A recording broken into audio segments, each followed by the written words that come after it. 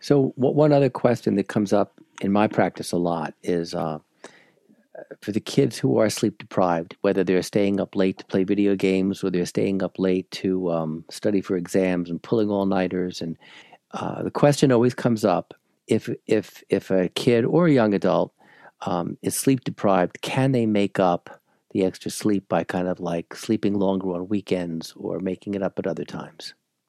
The answer to that is yes, actually. We've known for it for a long time.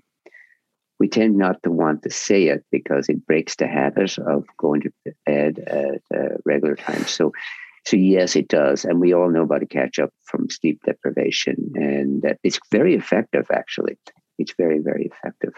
It gets you back to normal pretty quickly. You can return to you can gain your previous energy within 2 nights without any trouble.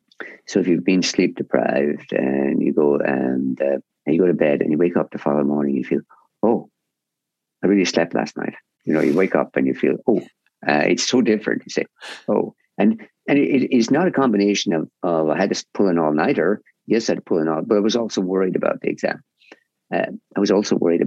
So there's two things playing here. I'd stay up till 3 a.m. to study, and then I was so anxious about it, I didn't really sleep for the next 4 hours that I was supposed to be in bed. So a lot of it is that.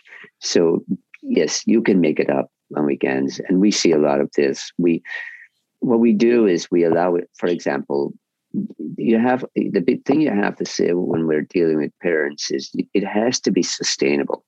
Whatever you do, it has to be reasonable, because if it's totally unreasonable, but it's just not going to work.